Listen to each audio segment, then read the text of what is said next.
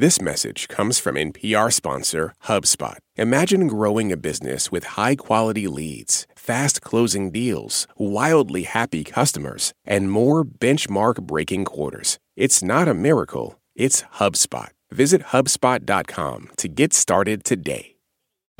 This is NPR's Life Kit. I'm Damona Hoffman, certified dating coach and host of the Dates and Mates podcast. I get a lot of clients who say they've tried everything when it comes to dating, that there's just no one out there for them, or dating apps just won't work for them, or that they wish love would just happen naturally and they would meet someone at the grocery store. But I often see them making the same choices over and over again that leave them right where they started. Our guest today also sees these kind of clients. It inspired her to write a book called How to Not Die Alone. I know, the title is not so subtle. I am really glad that you brought up the title. I've gotten a few messages here and there where it's like, this is triggering me and this is upsetting me. And I'm like, that's sort of the point. That's Logan Ury. She's a Google behavioral scientist turned dating coach. She's also director of relationship science at the dating app Hinge. She's heard countless stories from clients who go on pretty good first dates, only to have it end there. Because they just didn't feel the spark. I say in the book that the spark became my nemesis because I felt like my clients were looking for this thing that they had seen in the romantic comedy, that they had seen in a Disney movie, and they felt like if they didn't feel it right away, then why give someone else a chance? And with her new book, she's on a mission to get people to shake up their dating habits using behavioral science. I want someone to see it. I want them to stop and to pause and to say, okay, I'm on one path and I'm headed in a certain direction. And am I headed in a direction of finding someone or not? And if I don't like the direction that I'm headed in, then I need to change course and I need to shift my behavior. I need to shift my attitude. I need to do something else. Yeah. And people will tell me as a dating coach when I say, you need to put a process around finding love. They'll say, but Damona, that's not romantic. I just want it to magically happen. I saw this in the rom-coms. Why can't it happen for me like that? Are we seeing the same people? Because yes, I'm definitely getting those questions. My philosophy is called intentional love. And this is a way of looking at the world and of looking at your love life. I get to make decisions. I'm going to take control. I'm going to be considerate and thoughtful at every step of the way. In this episode of Life Kit, we'll talk about just that. My conversation with dating coach Logan Ury about identifying your dating blind spots and changing your actions when you're trying to get out there. Support for this podcast and the following message come from Integrative Therapeutics, with vitamins and supplements previously available only through practitioners, including Cortisol Manager. Unlock your best self with clinician-curated supplements from Integrative Therapeutics, now on Amazon. This message comes from NPR sponsor Defender. With the Defender family of vehicles built for the modern explorer, the Defender capability is legendary, whether you're facing off-road challenges or harsh weather conditions. From the reimagined exterior to the robust interior with innovative award-winning infotainment system to keep you connected. The Defender family features the 2-door Defender 90, the 4-door Defender 110, and the Defender 130, which seats up to 8. Learn more at LandRoverUSA.com/Defender. This message comes from Kelly Corrigan Wonders. Kelly Corrigan gathers holistic experts from all fields of wellness, like Esther Perel and Francis Collins, to challenge junk science. Come for the myth-busting, stay for the practical advice. Tune in to Kelly Corrigan Wonders. The first part of Logan's book is all about understanding your own blind spots when it comes to dating. She's identified 3 major types of people who struggle to find love. And if you're frustrated in dating, listen up, because you probably fall into one of these categories. The first one is called the romanticizer. The type of client who says, where's my Prince Charming? Where's my Princess Ariel? I love love. Love is something that happens to you. And if it feels like work, then you're with the wrong person. And this person has what we call the soulmate mindset, where they think there's one person out there for everyone and it should feel effortless. And so the romanticizer has unrealistic expectations of relationships. The second one is called the maximizer. And this person has unrealistic expectations of their partner. This is the person who says to you, I like my girlfriend, but I could be 5% happier with somebody else. Or is there someone out there slightly better for me, or slightly hotter, or slightly more ambitious, or makes slightly more money? And they even believe that there's an objective right answer. And then the last one is called the hesitator. And this is the type of person who isn't even dating, because in their mind, they're not ready to date yet. They say, I'll be ready to date when I get a more impressive job. I figure stuff out with my family. And it's always this one day they'll wake up and be perfect and ready to date, but they're not yet. So for these romantics and maximizers and hesitators, how can each of these types get around their blind spots? You've described them very well, but now we have to individually move around them to find love and not die alone. Well, the romanticizer, we identified that their dating blind spot is that they have unrealistic expectations of relationships. And so they need to make a shift to the work it out mindset. And this is basically a philosophy on life in which love requires work. If you're putting in effort, then you're doing it right. When you hit an inevitable rough patch, you say, is this someone with whom I can navigate challenges and make hard decisions?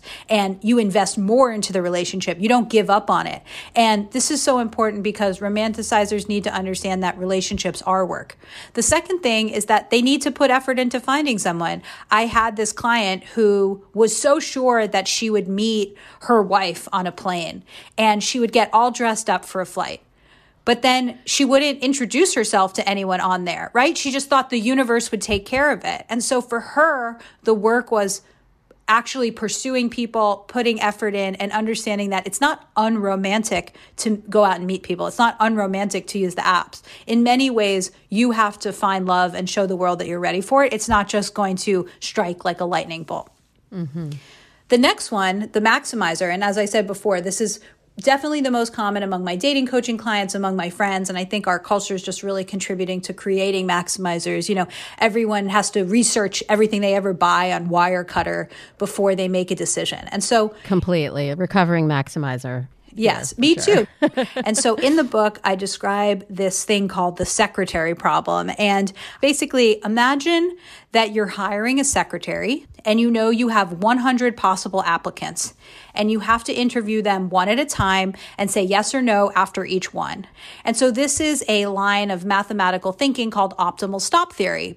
You don't want to choose too early because maybe all the good candidates are at the end. But you don't want to choose too late because what if you get to number 97 and you realize all the good ones are at the beginning? So what's the right amount of people to interview before you make your decision? And so the mathematically correct answer is 37%. After 37% of people, so in this case 37 applicants, you say who was the single best applicant among that group. That person is now your benchmark. And then the next time you find someone who's as good or better than that benchmark, you hire that person. And so if you apply this to dating, what you can say is, well, I don't know how many people I'll date, but maybe I'm going to estimate that I'll date for, let's say, ages 18 to 40. And that's actually what they do in this book, Algorithms to Live By. And so they say if you're going to date 18 to 40, then 37% is the year when you're 26.1 years old. And I know that that's very specific, but just bear with me. And so the idea is if you're past 26.1, you've probably already dated somebody who would make a great partner and you already have that benchmark. And so next time you find someone who's as good or better than your benchmark, you commit to that person. Yeah. And then finally, with the hesitator, I think the advice is very obvious. They just need to get out there and start dating. So you really need to adopt an identity as a dater. I am a dater. I am somebody who's going on dates, and just get out there because you're missing out on the chance to get better at dating. You're missing out on the chance to figure out what kind of person you like, and you're never going to be perfect. Right. And you really need to work on accepting yourself and putting yourself out there as opposed to imagining that one day you'll just wake up and be completely perfect and suddenly ready to date. Yes. And it's sort of that in business, that MVP mindset where you just start with your minimum viable product. You get something out there into the marketplace and you see what kind of responses you get back. And I find that a lot of times this can be experience, this sort of, product testing, if we're thinking of ourselves as the product in dating. I'm a huge fan of dating apps. I met my husband online like before they were even apps, when they were sites. And that's how most of my clients do end up making a match today. But I do see there's hesitation sometimes about using the apps. And I think what sometimes people forget is that they're dealing with technology. They're dealing with a tool and not with the traditional elements of attraction. But you even say in your book, some of the traditional elements of attraction don't matter as much as we think they do anyway. You say, I'm not going to say it because I'm somebody's mama, but you say F the spark. Yeah, we'll just say F. I won't put you on the spot. Yeah, you say F the spark. I want to know what you mean by that and why, as a behavioral scientist, you feel that the spark leads us astray. Absolutely, yes. So one of my common experiences as a dating coach was that one of my clients would be really excited about a date, and then he would go on the date and he would call me afterwards and he would say, the guy was awesome. We had a great conversation. It was really fun. I'm not going to see him again. I would say, what? What are you talking about? And he would say, yeah, I'm sorry. I just didn't feel the spark. And this was just like this catch-all word that people would use to say, I just didn't feel this instant chemistry. I just didn't feel this pang of excitement. And so I have that chapter, as you described, called F the Spark. And in it, I debunk 3 myths around the spark. And the first one is the spark cannot grow. And that's absolutely not true. We have research that shows that only 11% of people feel love at first sight or felt love at first sight with their partner. And the second myth is that if you feel the spark, it's necessarily a good thing. Some people are just really sparky. They give everyone the spark. They're really hot. They're really charming. And maybe they're really narcissistic. And so what you think is emerging between you and this other person is actually something about them that they give off to lots of types of people. Yes. And the third thing is that just because you have the spark at the beginning doesn't mean that it's going to be a viable relationship. Many divorced couples who I've interviewed, they had the spark. Lots of people, I mean, it sounds so silly, but lots of people stay together for this how we met story. Because if you are that romanticizer, you say, how could we have had this perfect magical moment where I reached for the tomato at the farmer's market and he reached for the tomato at the same time and our eyes met and we fell in love. You're so invested in this how we met and this soulmate fantasy that you stay in the relationship, even though who cares how you met? That's 0.01% of the whole relationship.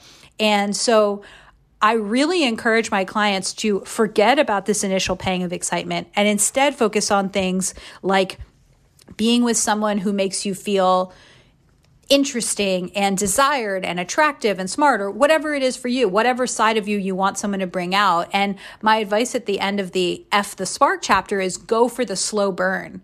And the slow burn is that person who may not be initially sparky, but they are reliable and kind and loyal, and you like them more and more each time that you are with them. And oftentimes slow burn people are overlooked because they don't give off that initial spark and people don't go on the second date with them, but they truly make some of the best long-term partners. I definitely see that and see how many people are looking for an immediate yes, no in the first date. I tell my Dates and Mates podcast listeners 3 dates. I have a 3-date rule. As long as you're interested enough to get to spend another day with them, then you go to the second date. You have a 2-date rule, which I think is very generous. Yeah.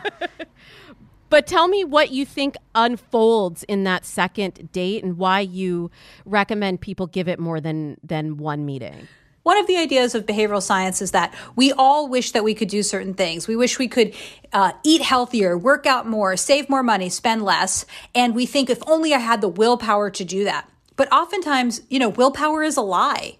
And we can really use defaults to our advantage. And so what I recommend is as a way to meet those slow burn people as a way to not miss out on those diamonds in the rough. Say to yourself, I'm going to go on at least 2 dates. That's my default. And why that matters so much is that instead of spending the first date doing what you called, the yes, no, you actually just enjoy yourself and you say, well, I know I'm going to meet this person again, so I can kind of just relax and get to know them. I'm not in this evaluator mode the whole time where I'm saying, are they good enough for me? And do they check all the boxes? And you can actually just relax and have a better time. And so not only does it make the first date more enjoyable, it also helps you not miss out on people who take a longer time to warm up.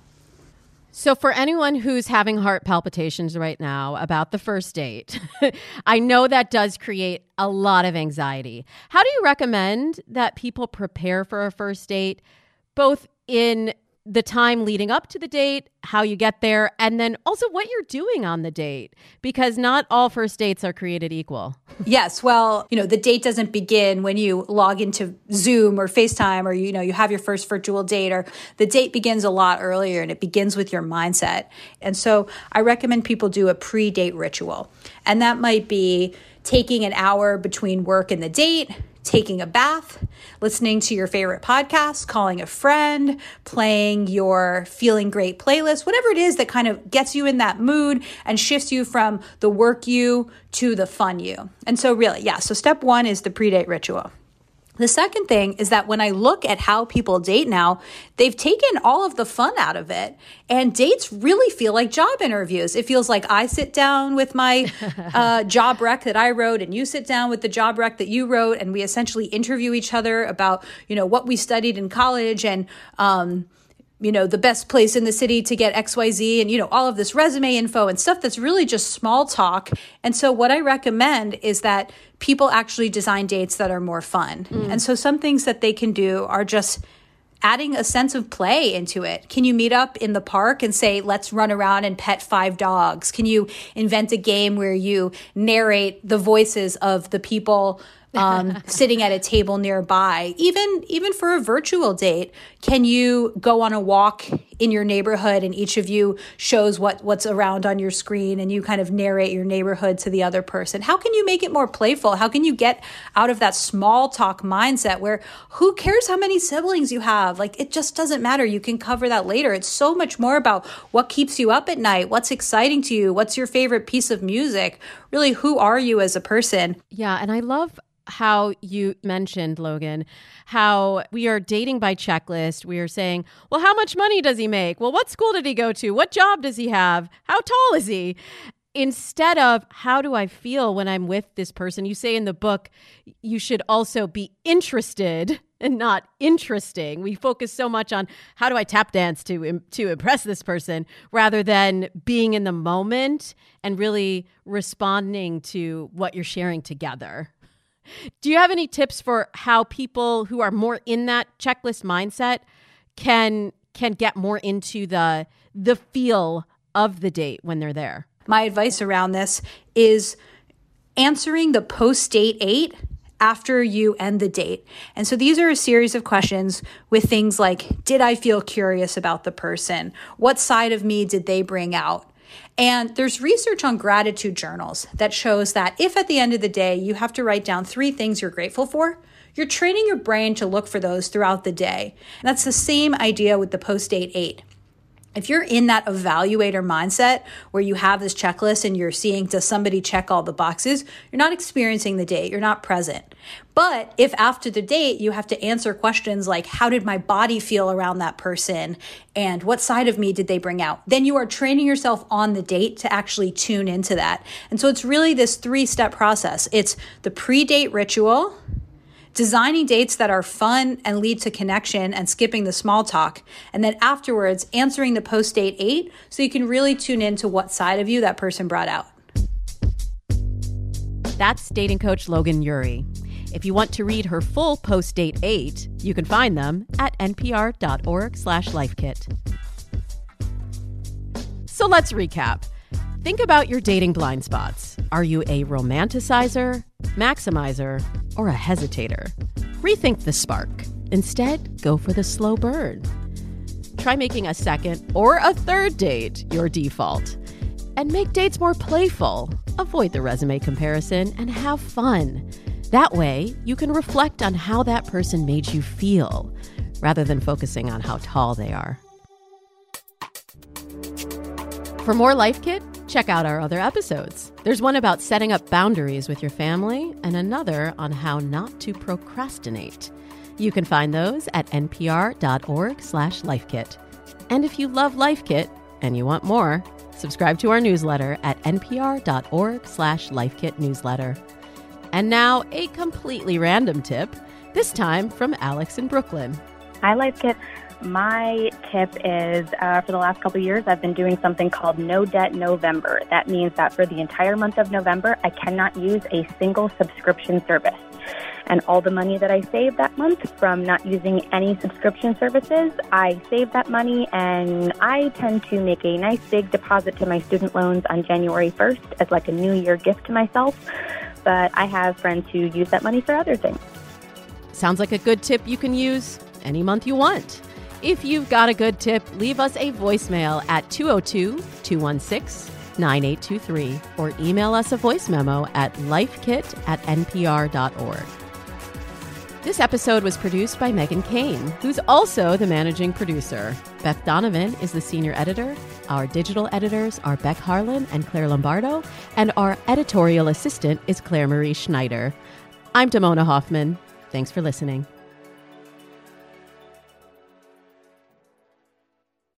Hey, my name is Peter Sagal, and I'm here to help you with the most pressing problem facing civilization today. There are too many good podcasts to listen to. Now, why not avoid that whole problem by listening to an extremely silly podcast hosted by me? On Wait, Wait, Don't Tell Me, it's wisecracks about the week's news, shenanigans, fart jokes, and general silliness. And doesn't that sound pretty great right now? Listen to the Wait, Wait, Don't Tell Me podcast from NPR. This message comes from NPR sponsor Discover. Get the service you deserve. With 24/7 U.S.-based live customer service from Discover, everyone has the option to talk to a real person anytime, day or night. Limitations apply. See terms at discover.com/creditcard. Support for NPR and the following message come from Saatva. Saatva luxury mattresses are every bit as elegant as the most expensive brands, but because they're sold online, they're about half the price. Visit SAATVA.com/NPR and save an additional $200. The economy right now is bewildering, impenetrable, inconceivable. Not when you have the Indicator podcast in your ears. In under 10 minutes every day, we simplify the complicated news, like... How does inflation drop? What the heck is a SPAC? Why are trendy little high-fiber sodas suddenly dominating store shelves? And more. Listen to the Indicator from Planet Money and NPR.